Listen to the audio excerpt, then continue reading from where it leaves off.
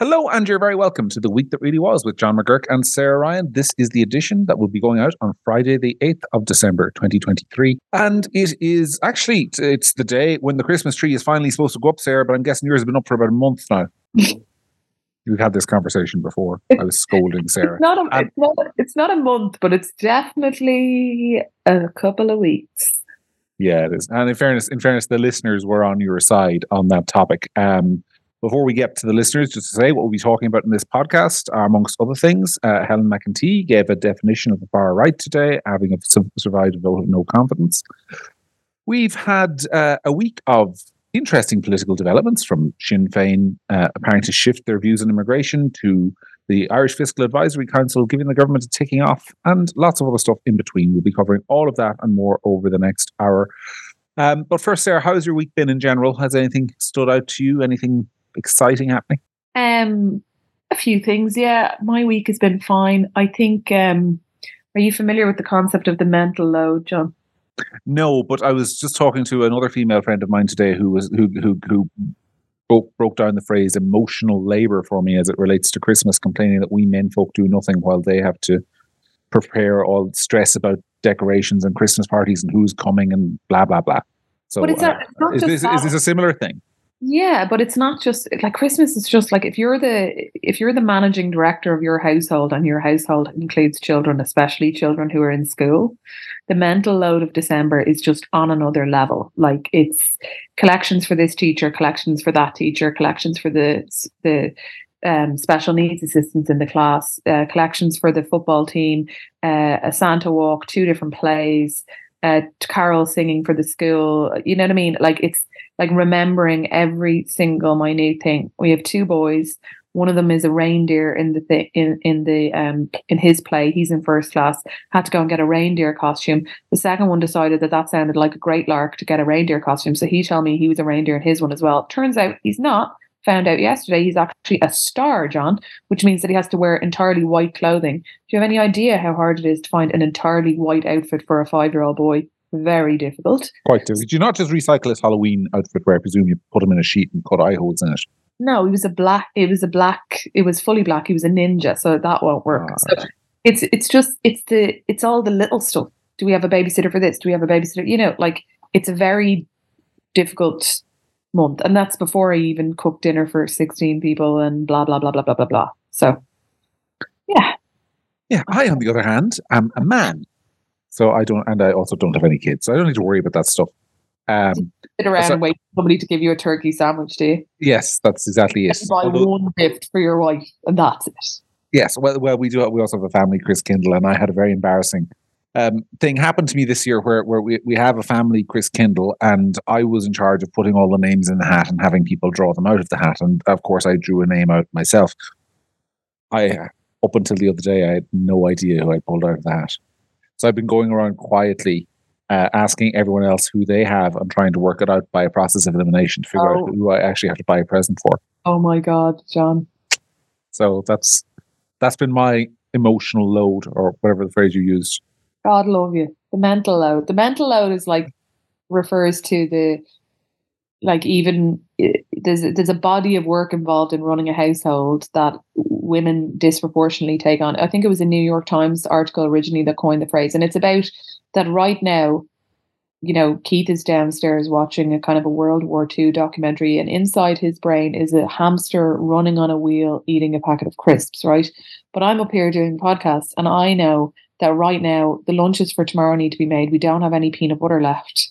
The Christmas present that I ordered for one of them, I need to make sure that wasn't accidentally delivered today. We need to get somebody to come and lift those large pots from the front of the house because the plants inside them have died. The gate is creaking and there's a door inside that needs oil on it. I have to collect the pictures that we got taken of the family tomorrow, but I have to be back in time to get one of them dropped off to a birthday party, and I need to fill out the waiver for that birthday party. So you have to fill out waivers for kids' birthday parties nowadays. Sorry, what? Yeah, because it's in a place that is like climbing and then they might fall and break their arm or whatever. And I also need milk, and I also need to make sure that I have all the dinners in for tomorrow because we're going out, and that means the babysitter needs etc. etc. You follow? Like there's a kind of a load of things that I'm trying to keep in my brain all the time that some men do it, but it predominantly, disproportionately is women. And it's nothing to do with It's nothing to do with whether you work or not. It's that there's this load of body of work that women tend to carry more disproportionately that is on top of a job, if you know what I mean. My wife gets really annoyed with me when I talk about this kind of stuff because I kind of, I don't know if we discussed it on the podcast before or not, but on TikTok and maybe Instagram Reels, like one of the very popular genres is what you might call like relationship genres, like, it's done wonders for myself and Keith's relationship because we realised that we're really not unusual. Yeah, but my wife hates it. So every time I'll show her a video of some lad joking about how he's forgotten to fill the dishwasher and his wife kind of going, oh, well, he's just a man. My wife hates it. She's like, don't show me that crap, that stuff that's just justifying your uselessness. Like, and she's probably right. She has a point. She has a very strong point. Yeah, she does. I still secretly find it funny, though. So if you're listening to this, honey, sorry, it's still funny.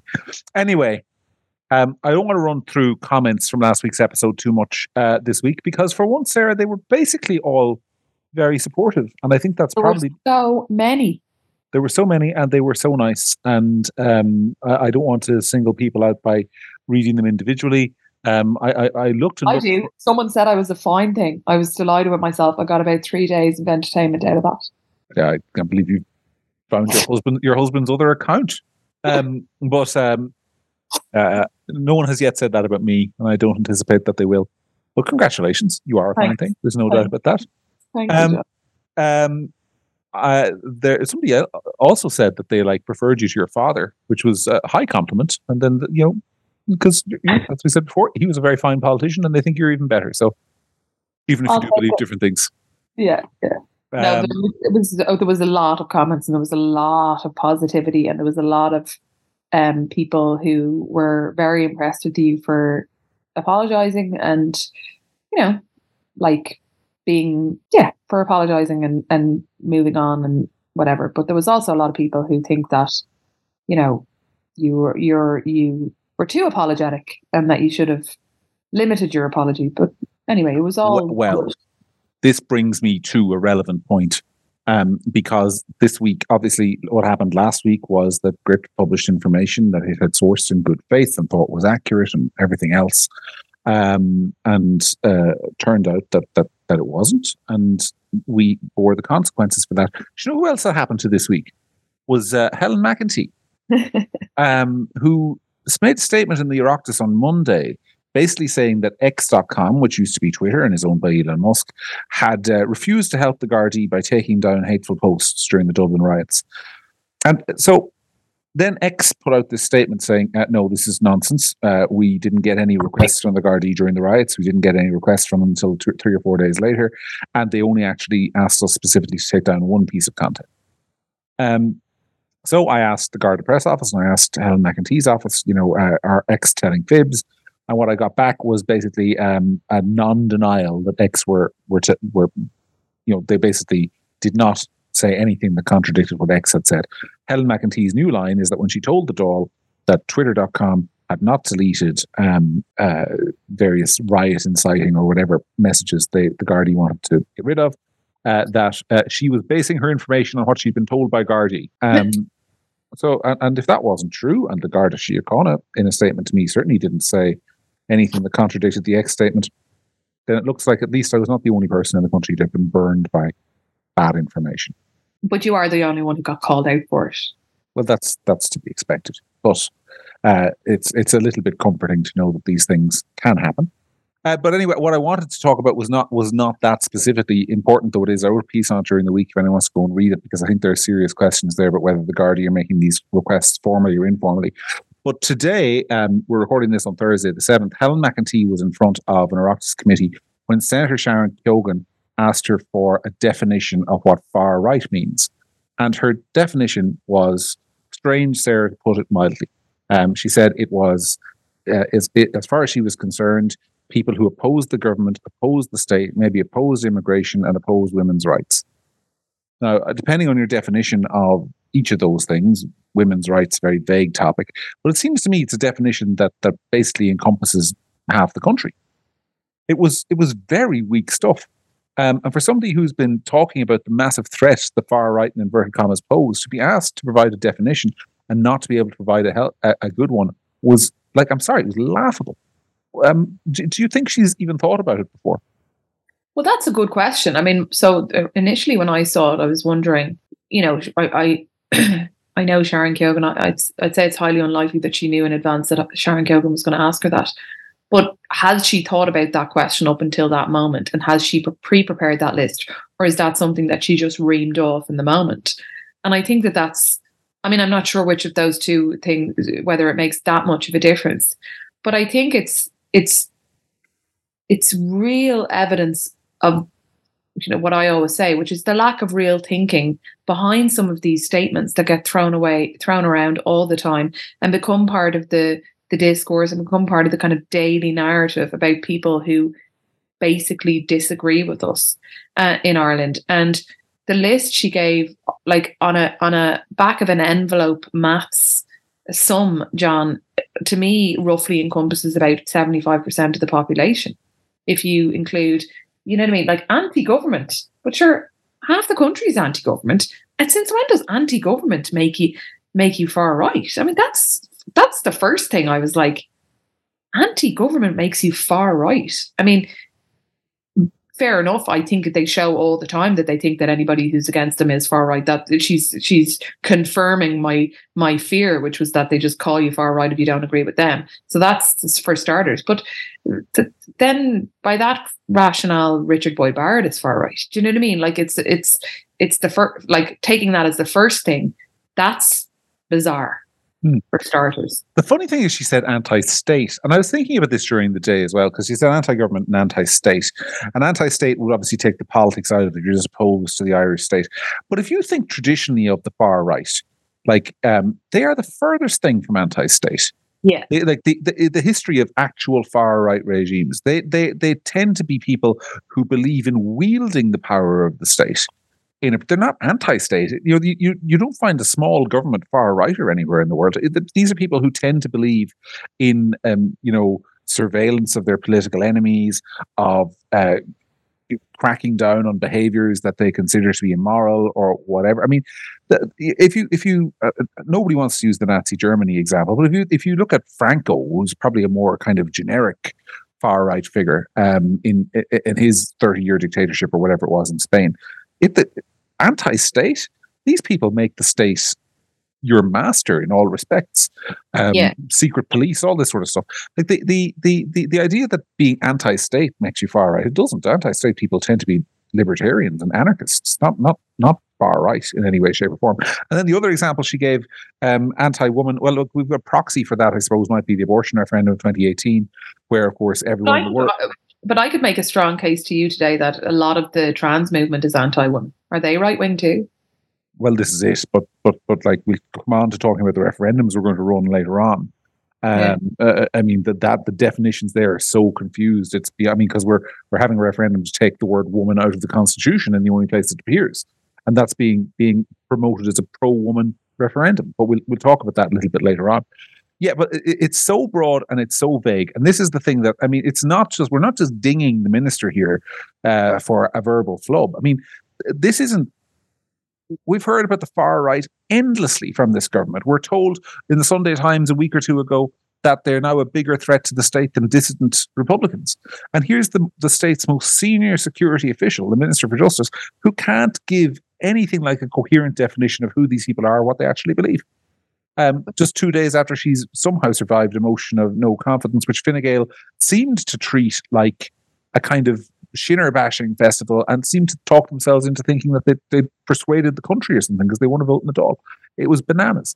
I mean, I love a shinner bashing session as much as the next gobshite, but yeah, I didn't really. I mean, and some of the contributions on that against Sinn Féin were actually quite good, in fairness. And there was a few TDs there that I hadn't heard from in a long time that I said, "Oh, look, he's awake."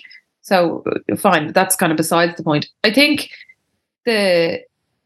think words and definitions matter, and so I think that there's a difference between far right and right wing. You know what I mean? Like, so the far right, by a basic definition of the word, is an extremist end of a spectrum of politics going in the right direction. Right, fine. But like, I believe in my core, and I would be considered to be, right wing, let's say, that the actual amount of far right people in Ireland is actually quite small. And I think that, if the government have used the term as an umbrella term for such a wide amount of people that it's become an absurdity. Far right used to be a term that would be kind of thrown at your feet of people like me, or you, and it was considered to be kind of an insult. And now it's become like they've accidentally diluted it down to such an absurd set of words that it doesn't mean anything anymore. And no one knows what it means. I don't know what far right means anymore. Yeah, I mean, you said something interesting there. There's a difference between far right and right wing, and I would go further than that, which is to say that Ireland doesn't even have a meaningful right wing in the traditional sense of what that term means. And if you think of the right politically over the years, I mean, the Progressive Democrats are probably about as close as we got. Reduce the size of the state, privatize more things, prioritize entrepreneurship and low taxes and individual freedom and law and order and all that kind of good stuff. Irish people have never been particularly interested in it. And we like as a society. I by the way, I think this is a mistake. I think we probably should have a more centre right attitude to our politics. But we like having. We used to like having a local health board that ran our local hospitals. We like having good schools. We like having the government in a way that we can ring up the local councillor and go, "I want that playground fixed." And blah, blah. We like having access. We like having quite a large state and having access to it. So. I don't think there's even a right wing in the traditional sense in Ireland. But my argument to that would be, John, that like if the last 10 years have shown us anything, it's that we should be mature enough to realise at this point that all of our parties agreeing and having a cosy consensus on 90% of the issues and those happen to be left-leaning means that like we should be mature enough to be able to say we could do with the right, like a centre-right party that's actually offering alternatives and different ideas, if only to pull things back to the middle. For sure, and a good example of that is the Fiscal Advisory Council and what it said about the budget. But again, we'll come to that a little bit later on. But in terms of, can I offer just what I think the far right is, because I think it's really important. Like, far right people tend to be people who believe fundamentally in a kind of lost cause. Put it that way. So if you think about the emergence of the far right, it tends to constantly hark back to a way things were that has been undermined by modernity. And if only we could go back and put in a strong man to undo some kind of betrayal and restore a kind of sense of lost national glory, often by persecuting people who are seen as having undermined that, then we could restore national greatness. That tends to be the broad theme of genuine far right ideology. You saw it with Hitler and with Mussolini and with even the lad in Chile whose name I've forgotten. And we do have a little bit of that, and I do come across it. And that is, I think, quite extreme. But where most people are in this country who are being called far right is not that at all. Most people in this country broadly like Ireland as it is. They're proud of the country we are. They're proud of our nation and our history and our culture.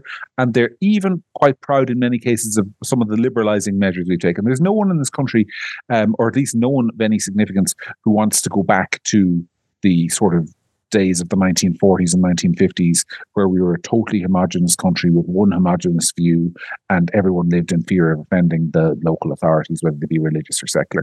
There's no one who wants to go back there. There's a huge swathe of the country, though, that thinks that we have swung very rapidly and very quickly to an extreme form of liberalism and progressivism, and that has had real negative consequences, both in terms of immigration, our attitudes to crime. And we've talked about it before on this show. Like, there's the attitude to criminals in this country tends to be that they're criminals because society has failed them, not that they've failed society as criminals. Like, an attitude that antisocial behavior can be fixed if you just, send in some social workers rather than sending in some police. And with all the things that we're talking about at the moment, like the rapid advance of this transgender rights agenda, the referendum we're going to talk about in a moment, all of this stuff just strikes people as nonsensical and having nothing to do with their actual problems, while the overall direction of society makes their individual lives worse. You're not far right if you believe that. But apparently that it's acceptable to call you far right, even though you're not somebody who thinks we need, concentration camps for undesirables. It's a hysterical discussion that has dominated the political class for too long in this country, and it needs to be stood up to. And the fact that Sharon Keoghan asked that question today, and we got to see how bullshit the answer from the minister was, should wake people up. But they're never going to see it. They're never going to see that answer on RTE. They're never going to see it in Virgin Media. They're never going to hear it played on News Talk. That's the other unfortunate reality. Sorry, I ranted a bit, but no, that's fine. Yeah, I don't know. I think that, like, to give Irish people their credit, I think a lot of Irish people walking down the street probably have a more nuanced description of what far right is than was given. How would you define it as a matter of interest? Like, pretty similar to what you're saying. I mean, I think that in my mind, a far right person is a person who is extremely anti-immigration. And like, just to keep to the topics that are like facing Ireland at the moment, I suppose, like, very anti-immigration, would have been extremely socially conservative on everything. Like the anti-state thing, no, not at all. I don't know where that even came from. I don't even think far right has anything to do with whether you're pro or anti-government, because it really would depend on who was in government, surely. Mm-hmm. What else? Like, it's like, it is hard to describe. But what I would go back to is what I said earlier, is that I don't think I've met a lot of people in Ireland that I would characterize as being far right. I suppose that the other thing you could say is that it's kind of vague image of what it is in my head. Like, I have a clear image of what I think right wing is. Do you know what I mean? Like, that's very clear to me. Do you know what I mean? Like, like, if you name a policy, I could tell you like where I think a right wing or a right leaning person would probably come down on that policy. But far right, I'm not 100% sure. I can give examples from other countries of extreme examples. But in Ireland, I'm not 100% convinced that there is a problem with the far right in Ireland. I think there's a problem with the far right and maybe we've come to maybe we've solved the problem. I think there's a problem with the far right in Ireland if you think that the far right is people who don't agree with the government. I'm telling you, there's a massive problem with the far right. You're absolutely right. Yeah, that might well be the crux of it. I mean, what I would say on this is just two more things. First of all, I think far right extremism is a little bit like the old definition of pornography that some US politician gave, which is I couldn't define it, but I know it when I see it. And secondly, I think there's an element when anytime you depart from sort of democratic norms into thinking, it's legitimate to overthrow the government, or we should shoot people, or politicians should be hung, or that kind of stuff, then I think you're into very dangerous territory. And that is where you might actually legitimately be called far right. That might annoy some listeners who might occasionally have thought, various politicians deserve the noose in their more angry moments. There's a difference between thinking that when you're angry and thinking it genuinely in cold blood. Yeah. So there's a difference. I mean, but yeah, we've just had a more detailed discussion on how you might define that than I think anyone in authority in this country has bothered to have with the public ever. And that's a problem, because when they're talking about, because it goes into the hate speech bill where they can't define hate to target the far right, and they can't define the far right. And I mean, it's exceptionally illiberal, and it comes from people who frankly haven't thought about this stuff. I mean, Helen McEntee, the big takeaway I have from her answer today, she hasn't thought about this. She's repeating a mantra. That mantra is the big bad far right. The big bad far right must be stopped. We must take action to stop them. Well, who in hell are you trying to stop? People who oppose the government. I mean, you sound like a fascist yourself, woman. Anyway, that it annoyed me a little bit. I think as well is that, like, I find it very difficult to when I sit down and to define the far right as well. You find it difficult to define far right, but that's why I don't throw it around all the time. Do you know what I mean? I'm not going around calling people. Like if you're the Minister for Justice and you're saying, as I said on the podcast last week when the riots came out, there was all this far right, far right, far right. You better be sure you're able to define what you mean. Yeah. And it turns out she isn't. Anyway, she isn't. Look, where do you stop? Anyway, are you looking forward to next March 8th? It's international. It's International Women's Day. I'm already a big fan of International Women's Nonsense. So, like, it's International Women's Day, the high holiest day of the Irish secular calendar. Just put it this way, John. Put it this way.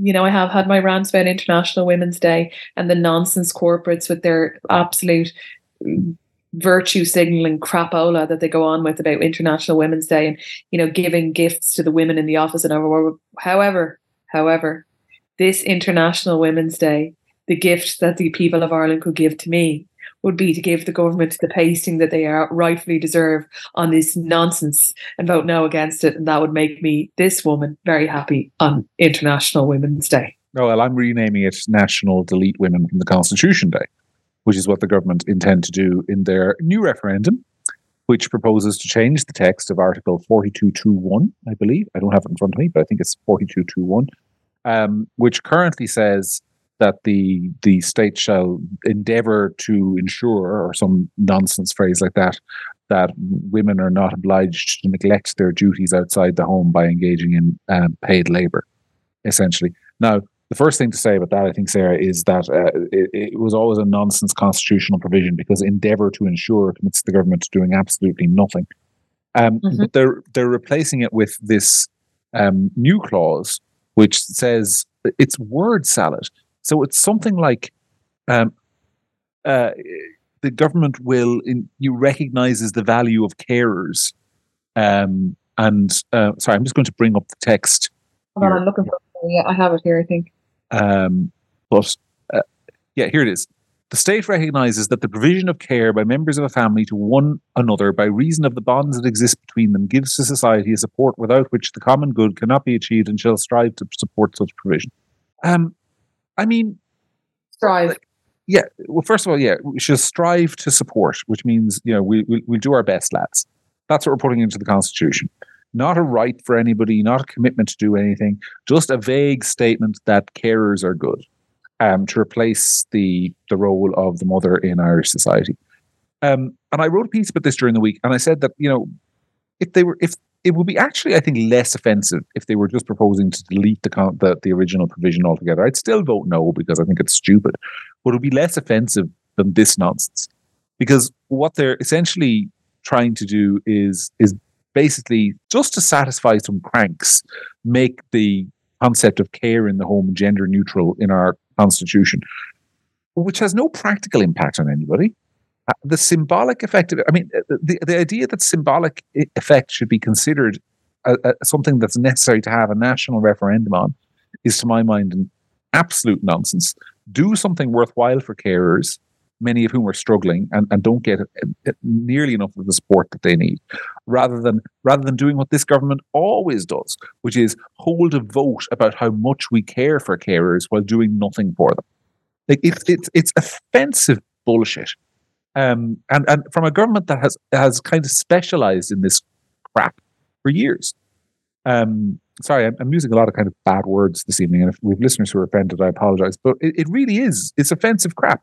Like, you've done nothing for carers of any significance for years, but now we're going to recognise them in the Constitution. Well, I'm sure they'll be delighted.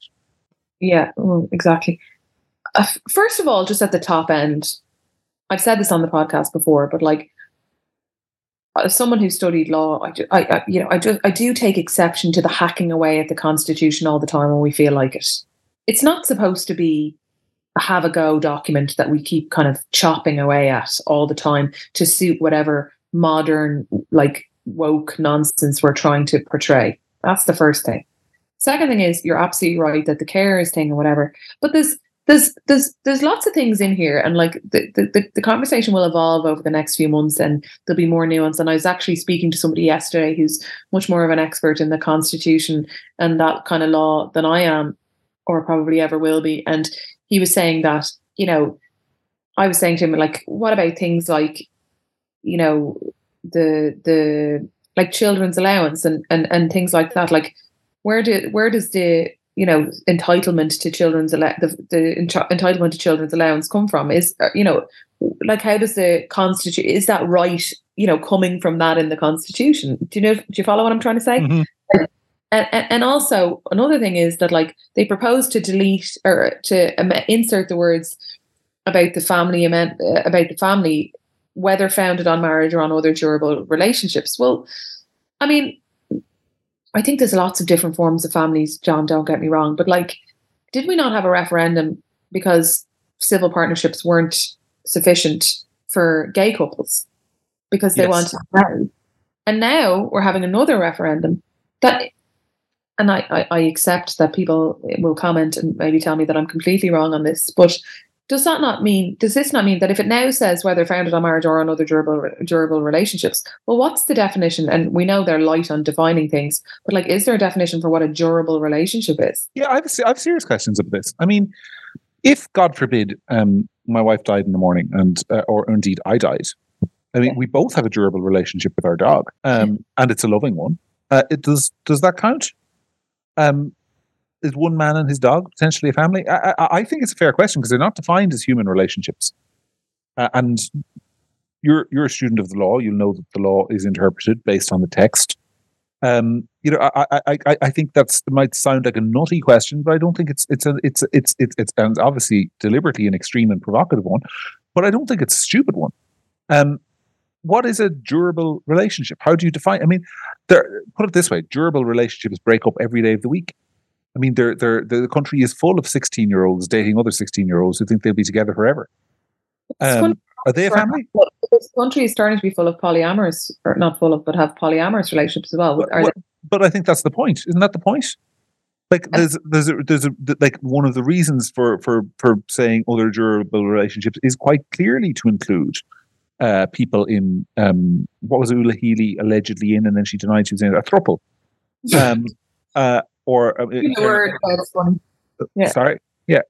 With two women and a man. Actually, one woman is hard enough. I don't know how he managed that. But or a quad. I think a quad is what you call four people in a relationship together. And I mean, clearly, once you put that into the Constitution, whether it is the specific intent or not, people in those relationships will be able to sue the state, saying our relationship should be recognized because we consider ourselves to be a family and we are in a durable relationship. That is an obvious, logical, and entirely predictable thing that will happen. Sue the state for what? For recognition and protection. So, see, there's questions. I mean, like, so Keith and I had a child, and we weren't married. We're married now, but we weren't. And there was a period where if he had died, like, because we were unmarried, I'd have to pay inheritance tax on the house that he left me. You know what I mean? There was all these kind of things. So there's kind of tax implications and different things. Like this has more far-reaching implications than it sounds like it does. Do you know what I mean? Yeah. Another obvious example is that if Keith were to die tomorrow, and God forbid such a thing should happen, you'd be entitled to a pension as a widow. Yeah. The widow's pension is around for years. So if you are, for example, in a throuple or a quad or a quintuple, whatever these people say their relationships are, let's say, for example, my wife has a state job, so if she were to pass away early, her state pension would pass to me. That's something that happens when people are in state jobs. But if there was another person in our relationship and we weren't married at all, would we then both be able to claim for a share of that pension? Because though we weren't married, we were in a durable, long-lasting relationship, and one of our partners died. Are we then entitled to I mean, there's so many of these kind of financial implications as well that there'll be no debate about it at all. It'll just be. But again, what does durable mean, John? Like, durable? Are you in a durable relationship if you're together for 6 years, 6 months? Or maybe you were together for 10 years, 20 years ago, and you got back together 6 months ago. Maybe that's a durable. Like, do you know what I mean? It's just, if there's no definition, what is it? Well, that's, and I think the point is it's intended to be as broad as possible for that reason. But noticing as well on social media and stuff is the narrative beginning to emerge on the yes, obviously, side, which is that acting as if this is just a removal of a sexist thing that's been forcing women to, only be recognized as having a duty within the home. And now they're free and they can do whatever they like, which, first of all, is news to me. But second of all, if that's it, well, good news in a way, I suppose. If that's the tack they're going to take, I think that's going to be a failure. I think that they're going to struggle to convince women in Ireland in 2023, or it'll be 2024, that this piece of the Constitution has been holding them back. I don't think that's going to wash. But I also think that I never read it that way as a woman. Like, I read it as that the state recognized that there was a value in that to the state. Do you know what I mean? But there's also a value. I'm sorry, and we've had that, and I'm going to go there, which is that I don't care whether it's mums or dads, and I don't have kids, so maybe I'm speaking without, but I'm speaking to somebody who is a stay-at-home mum. That's what you are. Yeah. And I think there's huge value in what you do. And there are lots of people out there who don't have the choice that you have, or indeed people who I'm related to. I have two sister-in-laws who stay at home with their kids. And one of the things that struck me when I decided to do it, when I had my first child, and I've done bits of work here and there, but ultimately I've been at home for 7 years. And I've studied and done different things, but day to day, I've been, bringing the kids to school and picking them up every day. And, I had a real kind of identity crisis in the very first couple of years of that, of like, well, what is this now? Is this me or whatever? And one of the things that struck me at the time was how many of my female friends said to me that if they could do it and they could afford to do it, they would do it, but they couldn't. Not saying everybody, but I was quite shocked at how many people said to me, like one friend in particular, who's a really successful career and still does. And I remember her saying to me, "Oh, Sarah, the dream." I went down to a hotel with a group of girlfriends, and I was kind of, it's a group of girlfriends that we only really catch up like once, maybe twice, 3 times a year. And I was, I think I was pregnant. Yeah, I was pregnant with my second child, and they were asking me about work. And I was like, I'm not going to go back to work until both of the kids, and I might have another or more, are in kind of a full-time education system. And then even then it'll be a while. And I thought that they were going to be a bit kind of like, oh, but like, you used to be so ambitious and you're this and you're that. And they were like fully like supportive, and a good proportion of them jealous. Like one of them, as I said, one of them was like, "Oh my God, that's my dream. We can't pay our mortgage if we are not both working." So there's a lot of people who'd love to do it.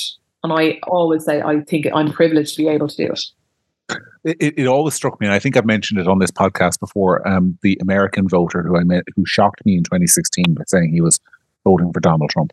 And I asked him why, because this was a guy who I thought was a really smart dude and who I thought would be appalled by some of Donald Trump's rhetoric. And what he said to me was that when he was growing up, one-income households were the standard in society. And that is what people want. And when that is what the majority want, whether they admit it or not. The idealized sort of American dream was always that one person in the household, usually the man, but not always, could afford to support his wife and kids on one income, and they could have a car and they could have a nice lifestyle. And he said that lifestyle is gone as a result of the economic model of the last 30 years, which he ascribed to globalization and free trade. I don't know whether he was right or wrong to do so, but that was where he was coming from. And he said, this is being painted as progress, but in actual fact, we've taken a step back in our standards of living because people can't afford to do that anymore. And I think he's right. I'm sorry, but I do. I mean, we don't even have kids, and my dream is to get to a point where my wife doesn't have to work anymore. Because when she's at home, I work from home. She's not. When she's at home, my life is just so much better just for having somebody else in the house, or somebody to bounce ideas off, or somebody to sit down and have a cup of tea with in the middle of the day. I mean, maybe I'm in a unique position because I work from home, but like I think having a one-income household is a legitimate aspiration for people, and most people it's out of reach for them. And rather than trying to bring that into reach for people, every policy of the state for the last 30, 40 years has been to push people out the door into the labor force. And I don't think it's a coincidence, Sarah, that in that time marriage breakdown has increased. Domestic violence has increased. All the things that we associate with kind of stresses on relationships have increased, and I don't think people are as happy. They might be happier in other respects, but I don't think they're as happy with the economic model that we live in at the moment. Maybe that makes me a dangerous far right radical, but that's what I think. We'll never know because we don't know what that is. But I also think that women suffer a lot especially in the early days, if they have to go back to work and put a child into a creche at 6 months. That's a really difficult thing to do. Mm-hmm. Really distressing. And I have very good close friends who've had to do that, and it's hard. And they would prefer an alternative. And so when I think about that fact that I'm 40 and I've got, spent the last 7 or 8 years with most of my female friends having children, and all of the different kind of, economic and personal and psychological fallout from that.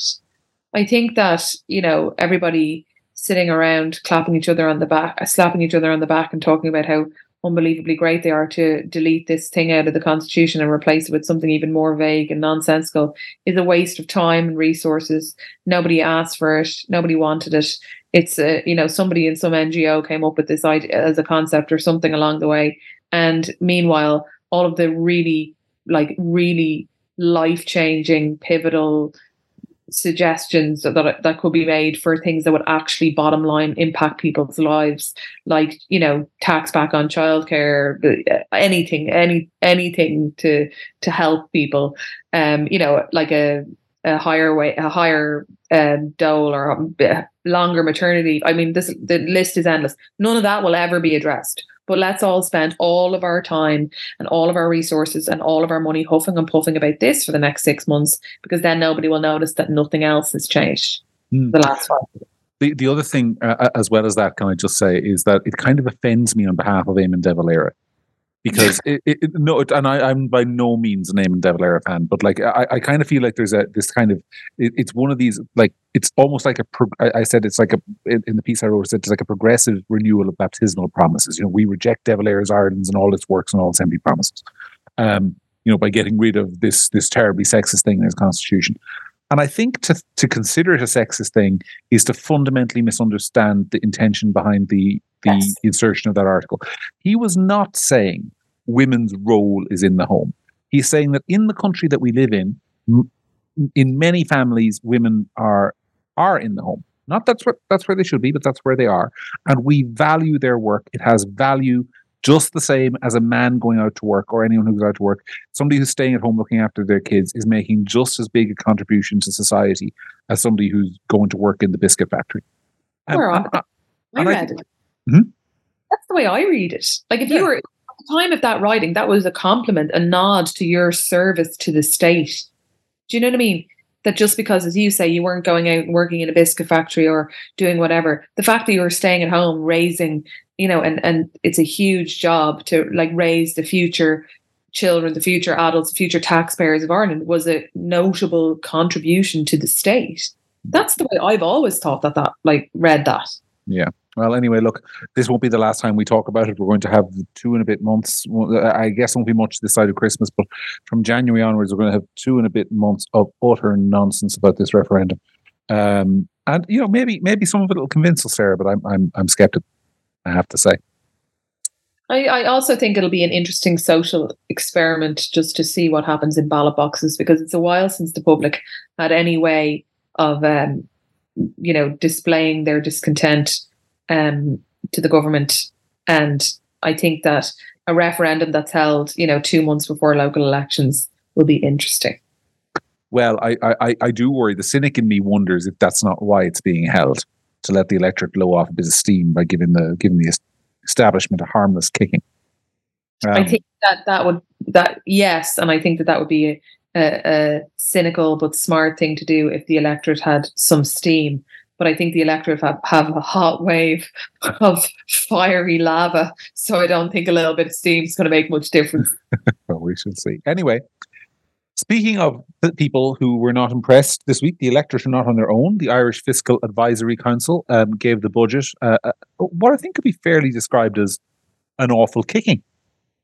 They basically said in so many words that sorry, I'm looking to see exactly what they said, but they said in so many words was that the government were behaving pretty much like the last time your lot, Sarah, were in government, by spending loads of money and cutting taxes and blowing massive holes in the budget and doing everything all at once. And they basically said, wait till the recession comes along and you have to cut everything, lads, we warned you.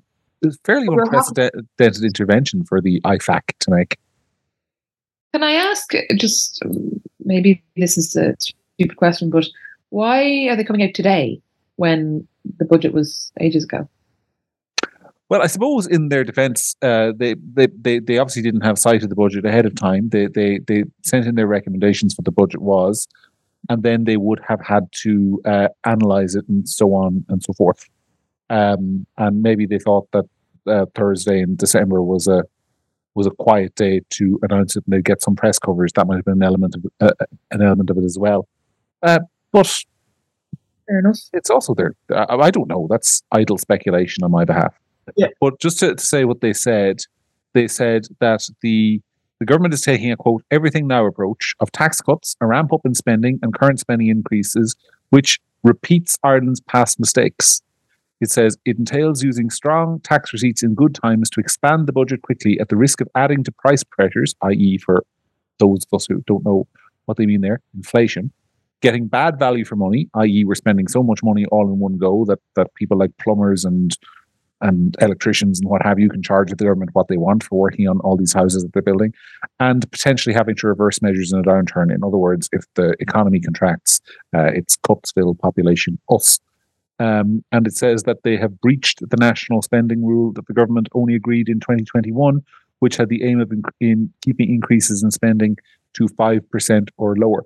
I think politically, Sarah, the significance of this is it's going to be very hard for the government to turn around and accuse Sinn Féin of fiscal irresponsibility in an election with that kind of report card from the Fiscal Advisory Council on their own record. Right. Well, I suppose they're probably going to do that anyway, John. But I mean, I don't know. I mean, I don't know what I think about this. I think it's a weird time for it to come out. I think it's probably I'm not enough of a kind of a financial critic, we'll say, to be able to actually drill down into any of those details and say, I think from a political point of view, yeah, you're right about Sinn Féin, but also I think that they don't care because they don't have enough political,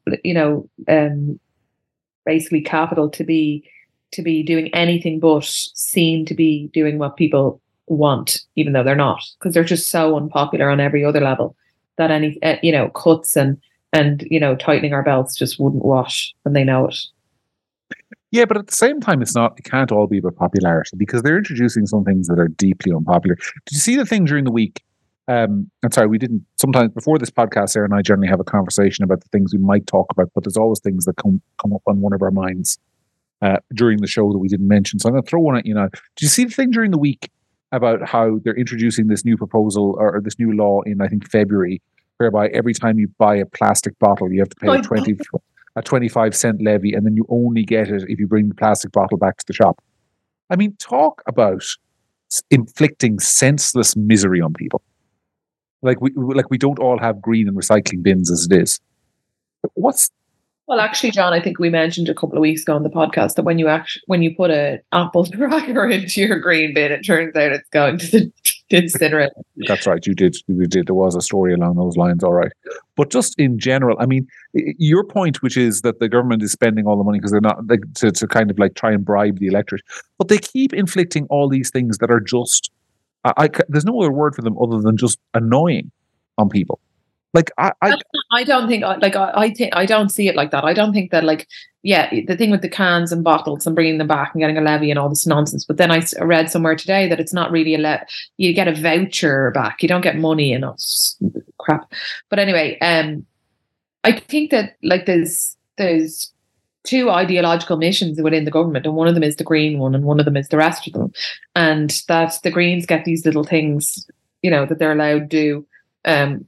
And this is one of them. I don't think this has been thought out by I don't think that there's a huge push at cabinet for this. I think this is just a tidbit that the Greens are pushing. Yeah, but I feel sorry for because when the general election comes or even the local election comes, some poor Egypt of a local Fine Gael or Fianna Fáiler is going to knock on my door, and it's going to be some really well-meaning, nice person who's probably good in their community and has nothing to do with the government's decision and has been a member of his party for 20 years. He's going to knock on my door and ask me for my vote, and I'm going to go, see that box of plastic bottles over there that you maybe collect, that cost me your vote. And they're going to go, well, that was a green thing now, in fairness. And I'm going to say, well, I don't care, because you could have stopped it and you didn't. So I don't know if that works. Who's running in the local St. John's area? Just make sure you check the name before you knock on the door and avoid yourself this horrendous little conversation. Well, I think it's very important never to be rude to canvassers, but I also think it's important to tell them exactly why you're, because they do feed things back.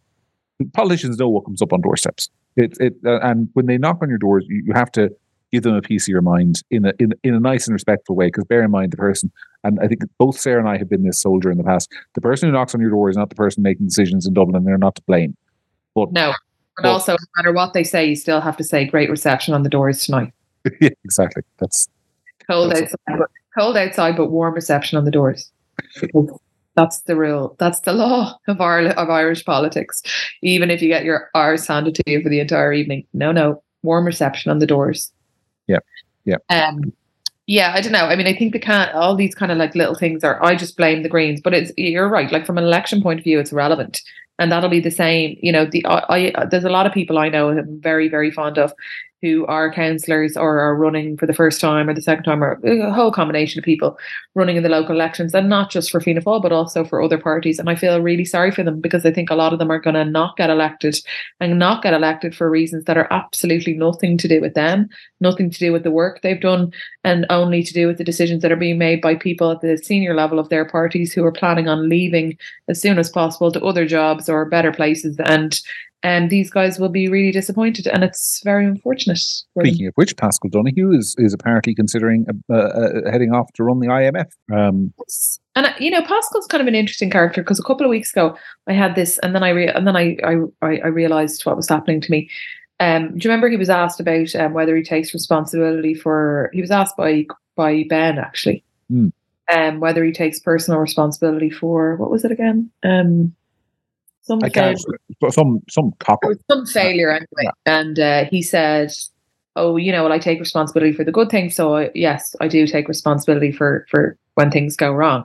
It was actually the riots. It was the riots. I think it was. Right. He was asked if he would take any responsibility for kind of like the state of the inner city and this lawlessness, given that they've been in government for so long. And he said, "Yeah, he did." And he said he did, and I was so impressed.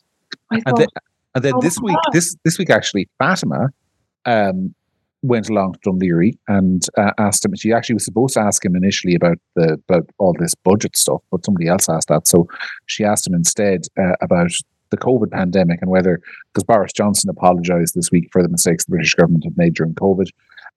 So she asked him if he would apologise. And once again, he said, yeah, he didn't say I apologise, but he said, look, I was one of the people who made those decisions, and I take responsibility for them.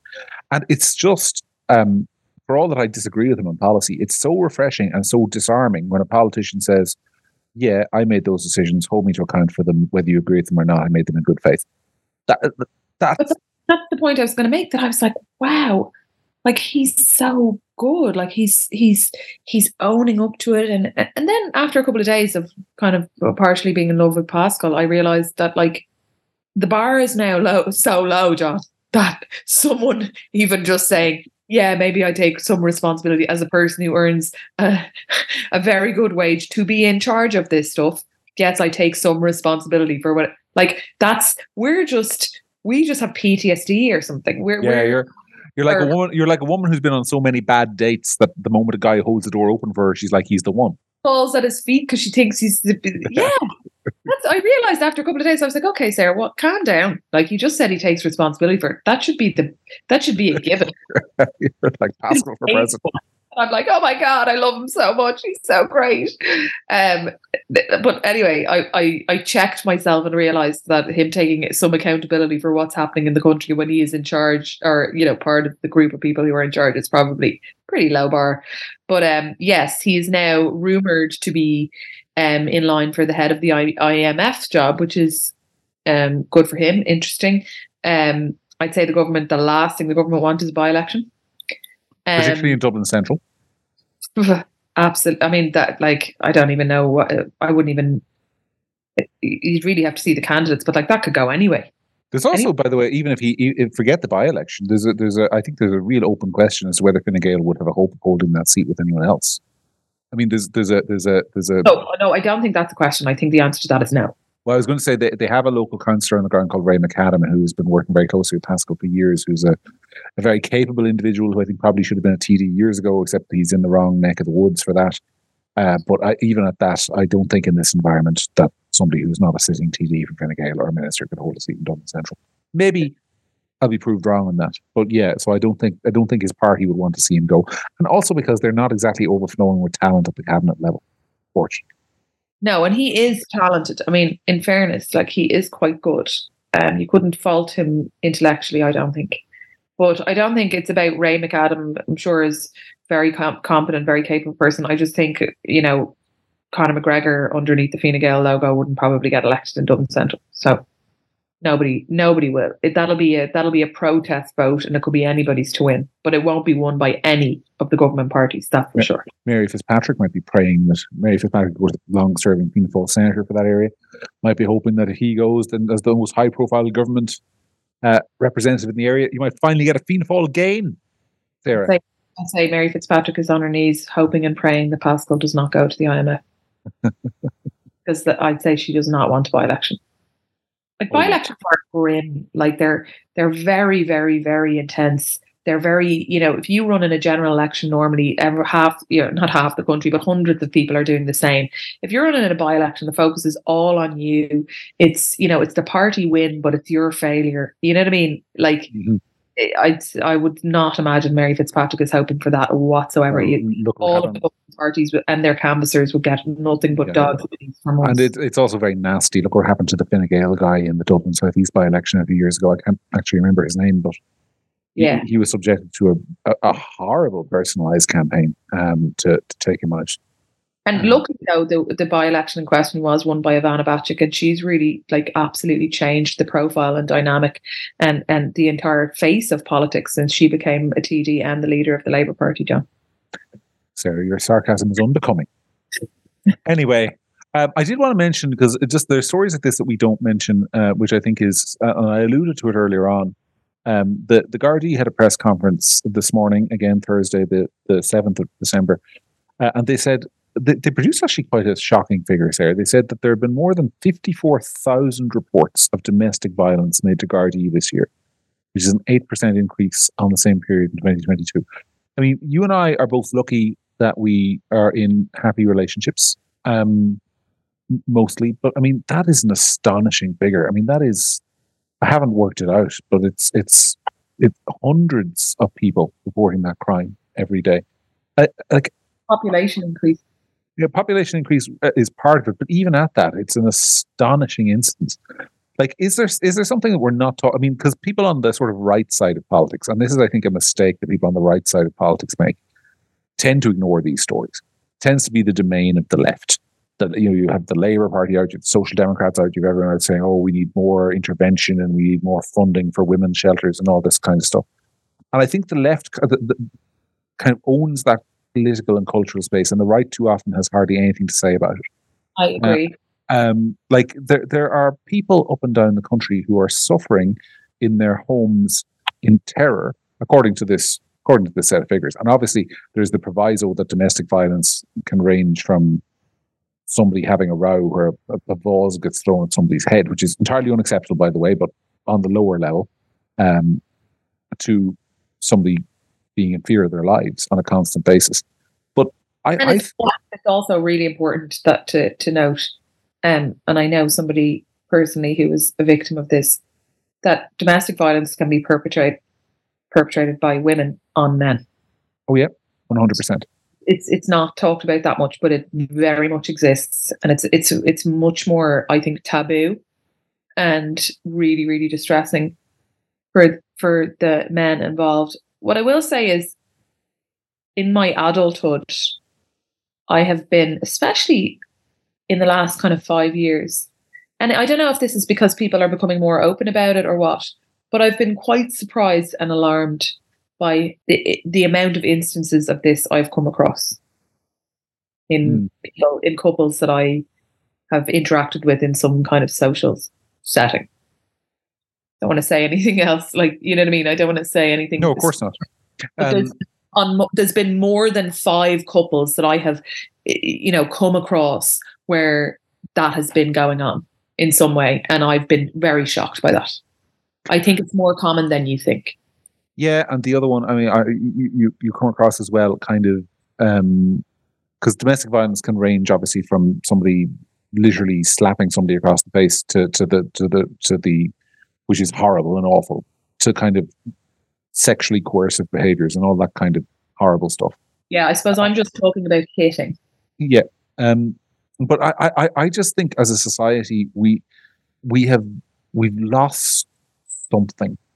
Something has, like, I can't put my finger on what that something is, but I do feel like there's sort of a general degrading of the value of human dignity in our society that's been happening for a very, very long time. That is not to say that the society from which we have evolved didn't have its very dark secrets and its horribleness. Of course it did. But I kind of feel like there's like, there isn't a week that goes by that I don't see some kind of video posted online, either from Dublin or Cork or maybe even a city in the UK, of like somebody just punching somebody on the street. And sometimes that's men just randomly punching women, which I think is just I'm old fashioned and I make no apology for it. I just think that's about the scummiest thing you can do. Like, hit somebody and hit you back. One thing if it's self defense and you've absolutely no other option. But I just think there's been just a general devaluing of sort of like the importance of old fashioned masculine values of being gentlemanly and chivalrous. I probably sound like a dweeb for saying that, but I really do think there's an issue there. Do you not think that like domestic violence was happening in the times when men were like that as well? Like, of course it was. But I think there's no. There have always been brutes, but I think this kind of like, I can't put my finger on it, and maybe I'm not articulating it as well as I might because I haven't fully thought it through. But to me, just looking at our society, I feel like there's sort of like the social capital that goes with being seen as a gentleman has been diminished. That's probably the best way I can put it, and I think that has had some consequences. And that's obviously not the whole answer, but I feel like it's a real thing. Yeah, I mean, I think it's there's a kind of a like there's a whole thesis in this, but like the interactions between men and women have changed, the way they meet, whatever. I was literally at the hairdressers recently, and there was 2 hairdressers and me left at the end of the night, and they were both single, and they were talking about like the difference, why they're not on dating apps and what. It was fascinating conversation, and the men in their kind of 25 to 30s these days one of them was just like, she's like, I just want someone like my dad, like an old school gent kind of guy. And she's like, now when you go to nightclubs, these guys, and it's all about what they look like and their hair and their tan and their clothes, and they're so into themselves and it's boring and blah blah. And it was just a really interesting, like, I was like, thank God I'm not single, but it was a really interesting thing about how, like, the entire kind of like way in which men and women interact and way in which they meet has changed.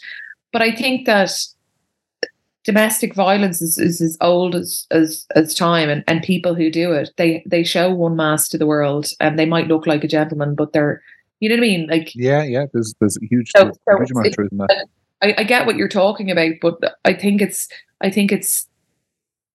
way more has way more layers, and I think that it comes from, I think some elements of it are, it runs in families and it goes down through generations, and people who see it do it, and I think that alcohol is a huge part of it, so I think there's loads and loads of layers to it, and it's a really complicated thing.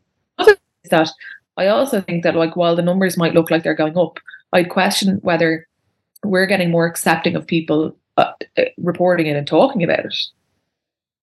Like that years ago, you just accepted it. You didn't tell anyone. You know what I mean? You might talk to your family. There was certainly no recording of it in the same way as there is now. And nowadays there's more recording of it, as is, as there should be. But that, it isn't something that people kind of like whisper about and then move on. Like, people are more likely to call it out and talk about it and confess that it's happening to them. So that is a good thing, but that obviously makes the numbers bigger. I don't know. But I definitely, I also think I wonder what you do about it. I mean, it's one thing to count all the numbers and encourage people to come forward, and I'm not saying that's wrong. That's entirely something we should be doing. of course. But I wonder what you do about it is the question. I mean, to me, it does come back to a question of values. I mean, I think that, and I'm going to say something here that I want people to understand what I'm saying. I'm not saying that anyone is a failure if they don't do what I'm about to suggest or anything like that. But I think if I had a daughter, the one thing I'd be saying to them is that in any romantic relationship you have, the moment there's even a hint that you feel physically threatened, you leave, you go. And I wonder if there's more that we can be doing to make this a complete and utter social taboo where people understand that once it happens, you get out of that relationship, whether you're a man being beaten by a woman or vice versa.